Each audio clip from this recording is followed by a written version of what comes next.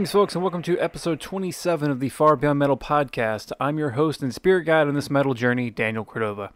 In this episode, Annika van Giersbergen of Ver discusses her first band, and I recommend Venetian Veil. But first, I welcome back Robin Staps from The Ocean. While still very busy writing and recording the next Ocean records due at some point, Robin is also the head of Pelagic Records. And this past September, the label released a 2-disc compilation entitled In This Twilight, These Rocks Have Teeth. The release featured bands like Low, Mono, Spook the Horses, Abraham, and of course, The Ocean. Robin and I talk the compilation, the label, and of course, what's going on with The Ocean. So before we meet up with Robin again, here's some of Nord by Cult of Luna from the In This Twilight disc of the Pelagic Records compilation.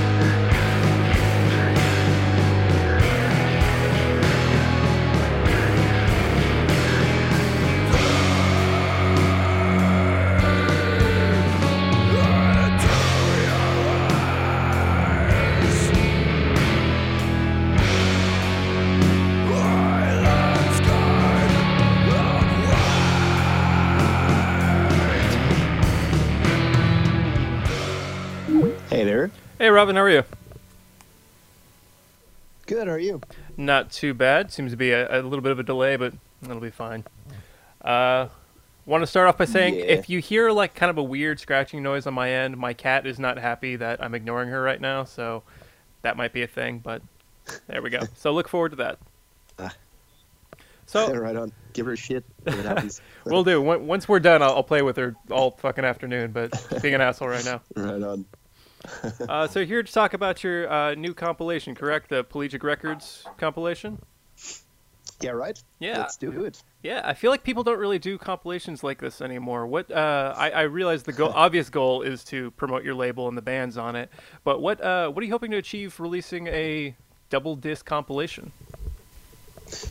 Well, the initial idea was to make available a good cut through our entire roster, basically, that really represents all the bands on the label and not just the more well-known ones, to the people that are, like somehow familiar with some of what we do, but may not have really discovered the whole catalog yet. So that was the initial plan.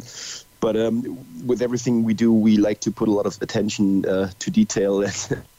We've done that here as well. So actually compiling the playlist that ended up on this compilation took a long time, and we've put a lot of energy into that. And it's actually, I'm very happy with it. The outcome is a really listenable compilation, actually.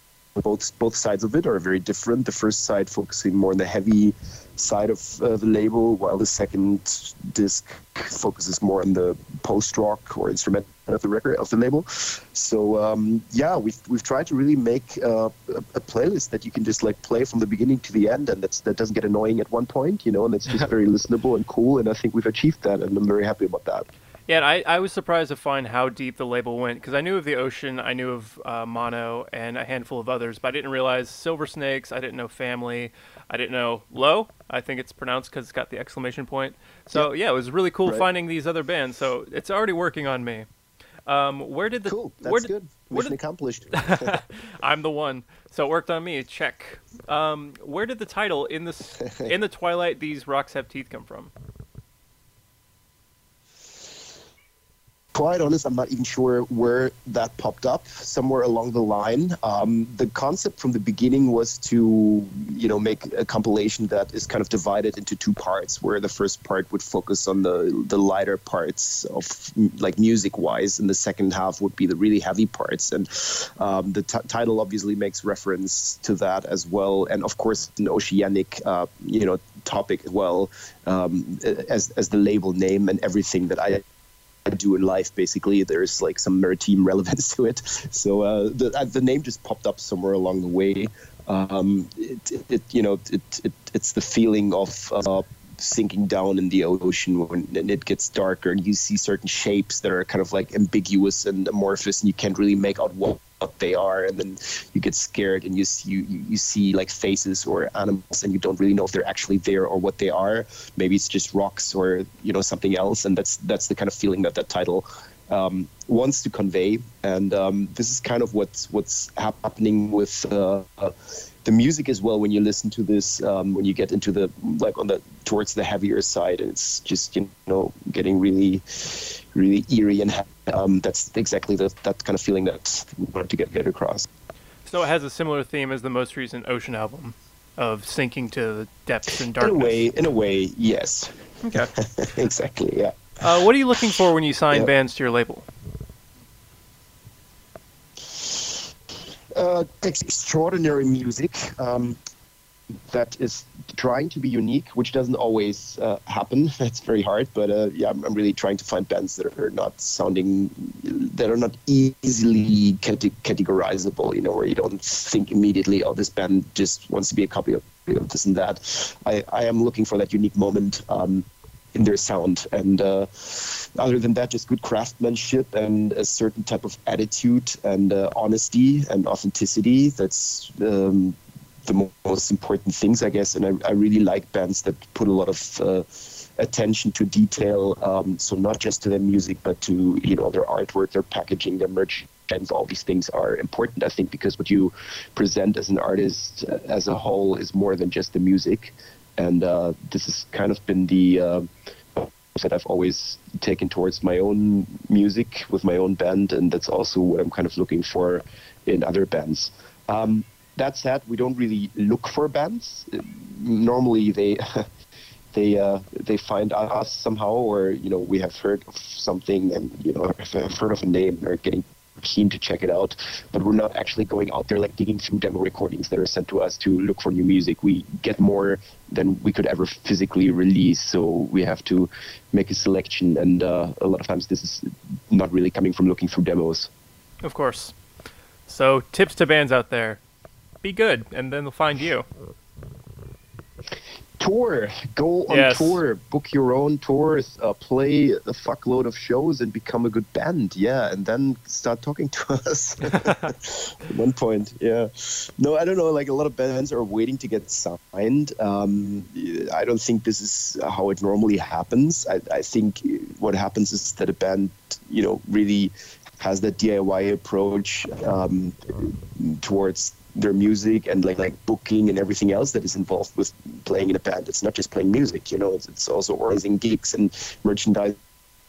And then eventually they will naturally grow a certain small fan base, and then people will hear about it. And that's how labels become aware of bands, not because they open envelopes and dig out demos of bands that they've never heard of before, but because they have eventually heard the name from someone that they trust among their friends, their bands, and they become, they get keen to check it out. This is what applies to, I'd say, about 90% of the bands that are on Pelagic Records as well. There's very few that we signed, because of a demo that was sent to us. Brian Slagle from Metal Blade said a very similar thing. So yeah, definitely bands need to get their asses out there and do the work, I guess. Your contribution, exactly. One of the Ocean's contributions to the compilation is the instrumental piece, which I'm about to butcher in an attempt at pronouncing it. Turritopsis Dorni? Please enlighten me how to say that. Something like this. Something like this. Yeah, I guess it depends on whether he's trying to say it in American English or in German, but along those lines. Turritopsis Dorni.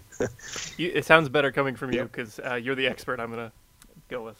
Why was I that? have more routine with that, yeah. I read it was a track that was recorded during the Pelagial recordings. Why was it left off the record? There were a couple of tracks, actually, that didn't fit on the record anymore. 3 in total. This is one of them. There are a couple of reasons for that. That album was basically written from the beginning to the end in a consecutive way. I started really with the first seconds of music that you hear on the record, and then I was just going on, and the idea was to make this record where the music really audiolizes kind of this journey that it is from the surface to the bottom of the sea, and that made this approach necessary. That we have to start at the beginning and finish at the end. I had never done that with any previous records. That were always just a random collection of songs, and then at the end you put them together and try them out in a certain order, and with Pelagial that was not the case. This was really like composed music from the beginning to the end, and though that didn't end up on the record, they were not part of this scheme. They were written at the same time. There were some good ideas in it, but they were kind of like randomly written in between, and they were not part of this big concept, and that's why they didn't end up on the record, not because they really wouldn't fit the vibe of the record or anything like this. I can actually imagine that track could have fit onto the Pelagial record, but it didn't really fit into this procedure of writing that I indulged myself in, really like starting at the beginning and working my way forward. Like this was something that happened around the same time, but not as part of this process. And that's why it didn't end up on the record in the end. And then it was just laying around for a good 3 years, I guess, until I started touching it again this year and finished it up.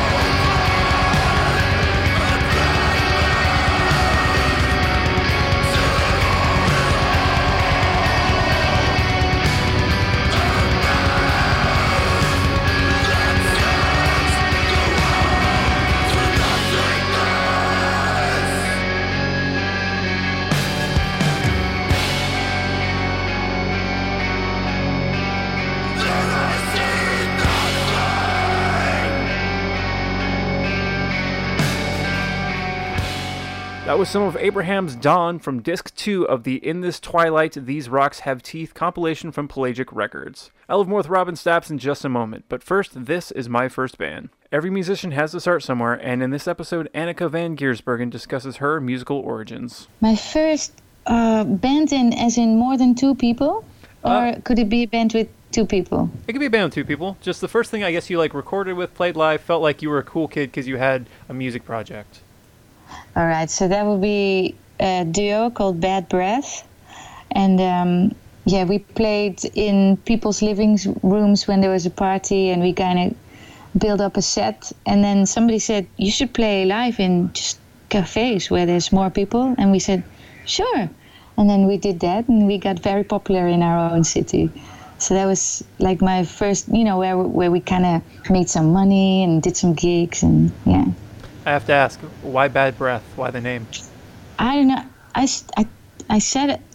Actually, it was a Dutch name, the Dutch translation to it. Okay. And I told it to somebody who was from Australia, and she says, "Oh, Bad Breath." And then I thought, that sounds cooler. So I did that. So very cool. I don't know why.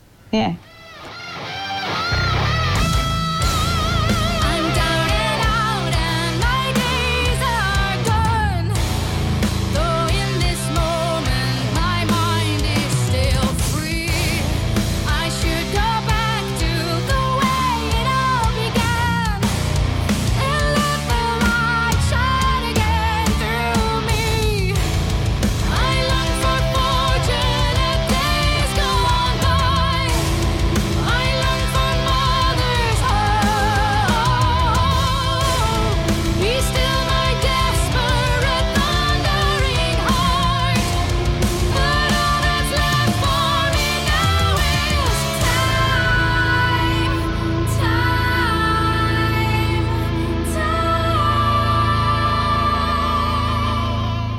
Annika van Giersbergen and the rest of Ver are currently touring behind their debut album, In This Moment We Are Free -cities. For more info and dates, head to ver.band. That's VUUR.BAND.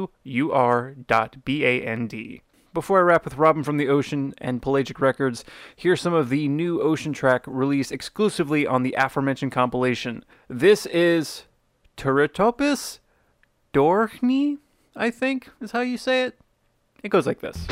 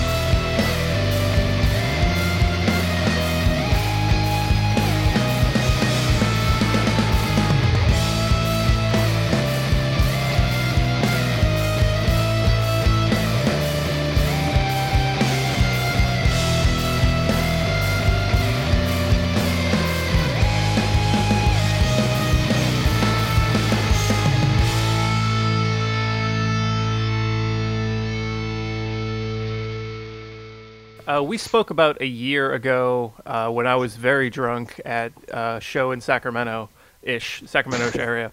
I wound up hanging out with Loic before the show, and we just... Anyway.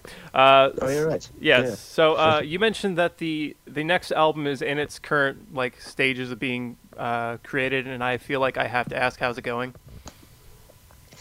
It's going very well. It's about, I would say, 80% written right now. It has not been recorded yet, and we have not really set a time for doing that, but it will happen over the winter months, that's for sure. And we're aiming at a release in 2018. Right. That's as precise as I can be right now, but it's there is enough material for 2 records that's in the pipeline, and most likely we're going to release them.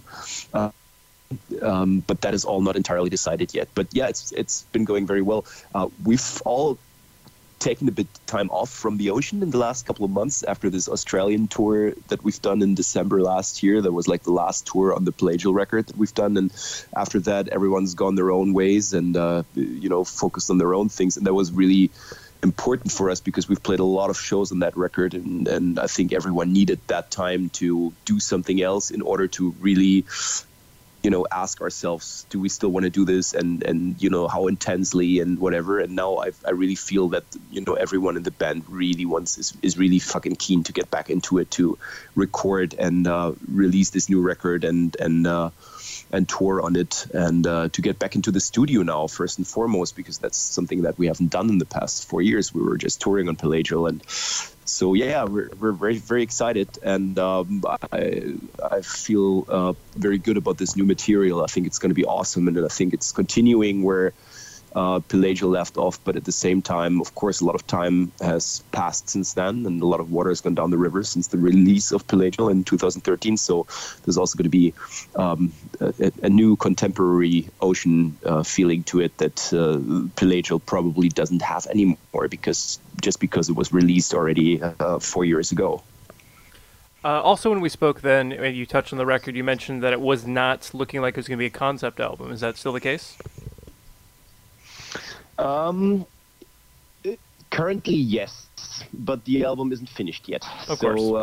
It's there's a couple of ideas I have in mind, but I haven't really committed to any of these yet. So it could still go in both directions. At the moment, I'm not able to tell you if yes or if no. Okay. With a double album, it seems possible, because you guys have done a handful of double albums at this point. That's correct. Yep. Are you still avoiding space as a topic?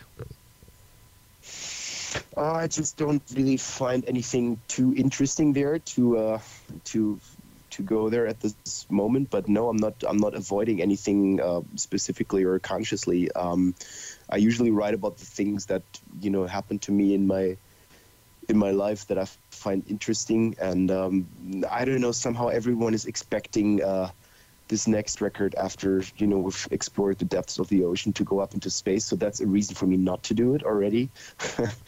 But yeah, and anything is possible at this stage. And to change gears just a little bit, the Ocean and the Ocean Collective, I forget which you prefer, has seen a lot of members over the years, but both, you... Go ahead. Yeah, both is totally okay. We usually refer to the band as the Ocean these days, but on the web you still find a lot of the Ocean Collective, and it still makes sense because sometimes we still play with extra people that are not in the band. Like the last European tour we've done with Mono and Solstafir, we've had 7 people on stage, and 2 of those were not permanent Ocean musicians. So the collective is alive. It's still there, and so both is correct. That's and cool. On this next record, you're gonna get a little bit of both. There's gonna be some tracks that are just like core the Ocean lineup, and there's also gonna be the Ocean Collective tracks that have more players involved. That's really cool. But you've worked with Loïc for almost... But I interrupted you. I'm yes. sorry. What... No, it's fine. Yeah, the delay's kicking our ass here. You've worked with Loïc for almost a decade now. Seems like longer consistently than anybody else. Why do you guys work so well together? Well, do we really is the question. I like him. A lot of struggle and a lot of fights between us, and we both know that. And but I think that's the we do definitely share a lot of common ground, and we're both aware of this, that we are both difficult characters, and that as much as we can function together very well, it's also there's a high danger and a high risk of us clashing, in creative ways and in personal ways. And this has happened a number of times, and we've had brutal fights. But we both know at this stage that we are important for one another somehow, and that we do function together creatively very well. And this is something that we both know, and that always works. We get together into a room and start working on a part, and we've just developed this work routine that is just really, really beautiful and really, really works out great. Very intuitive in a way that he sings and finds vocal melodies. He just improvises over the music that I write, and it's a lot of times just not even starting with lyrics, but just like humming melodies, and then I come in and I catch these certain moments and try to channel them in a way, and then once that is, then the melodic lines are there, then I start writing lyrics over it, and he has his input there as well, but that's then more my part.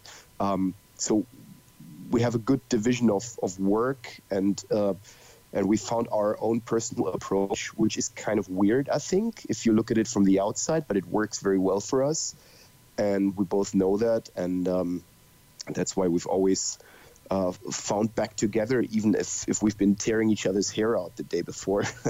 And that has happened a lot of times, but I think that's just the foundation of any good creative relationship, that it is intense and passionate and violent, and it must be all of this in order to be productive and in order to bring results. And yeah, I think we're both aware of that. But what happens in the room when we both get into the room, I think we both don't really know. Like, it's this black box, and we know that what comes out is going to be awesome, and we know that we need each other in order for that to happen. But what it actually is that happens there, I think we only have a very vague understanding of that. And if I want to come back to something you said earlier to sort of wrap us up here. You said throughout your entire career there's been this oceanic through line. What first drew you to the ocean? That goes very deeply back into my childhood, that I'm not even sure if I can remember. But as far as I can remember, I've been attracted to the sea, and I've spent hours just sitting at the sea staring at the waves when I was a kid.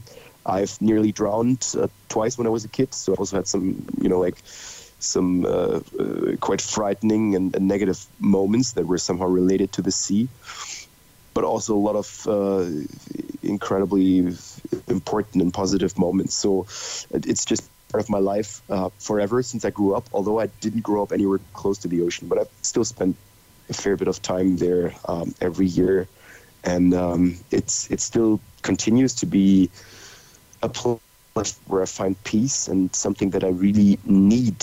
If I haven't had it in a couple of weeks in my life, I really need to put myself close to the sea in order to be able to survive. So I don't know what it is. It's an inner urge that makes me very tied to the sea somehow. If you weren't a musician, do you think you'd be like a marine biologist? Probably. That would make sense in a way.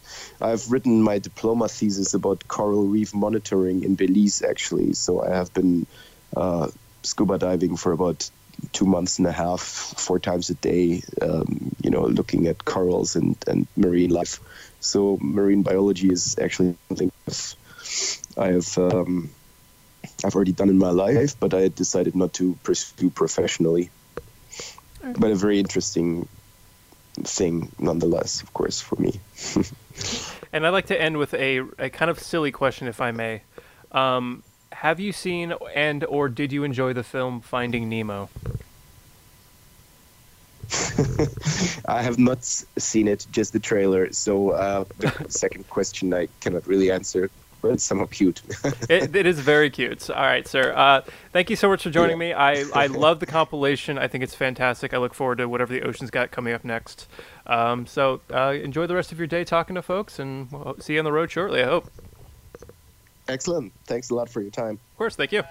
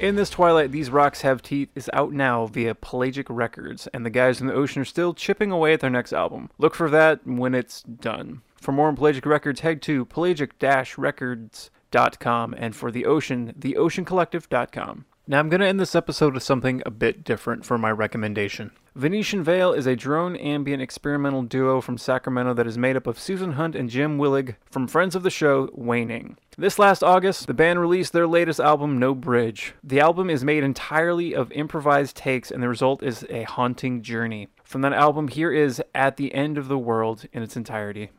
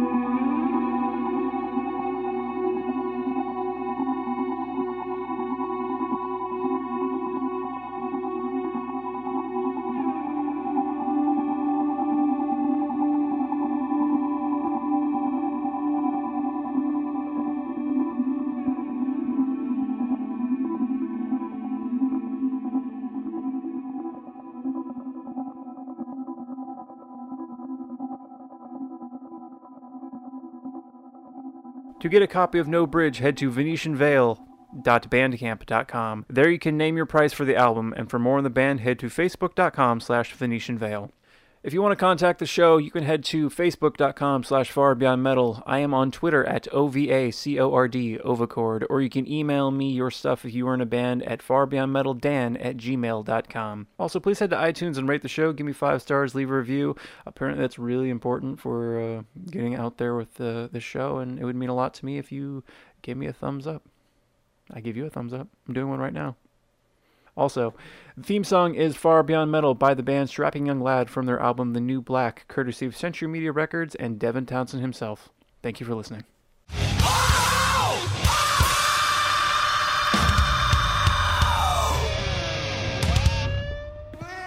A Catbox production.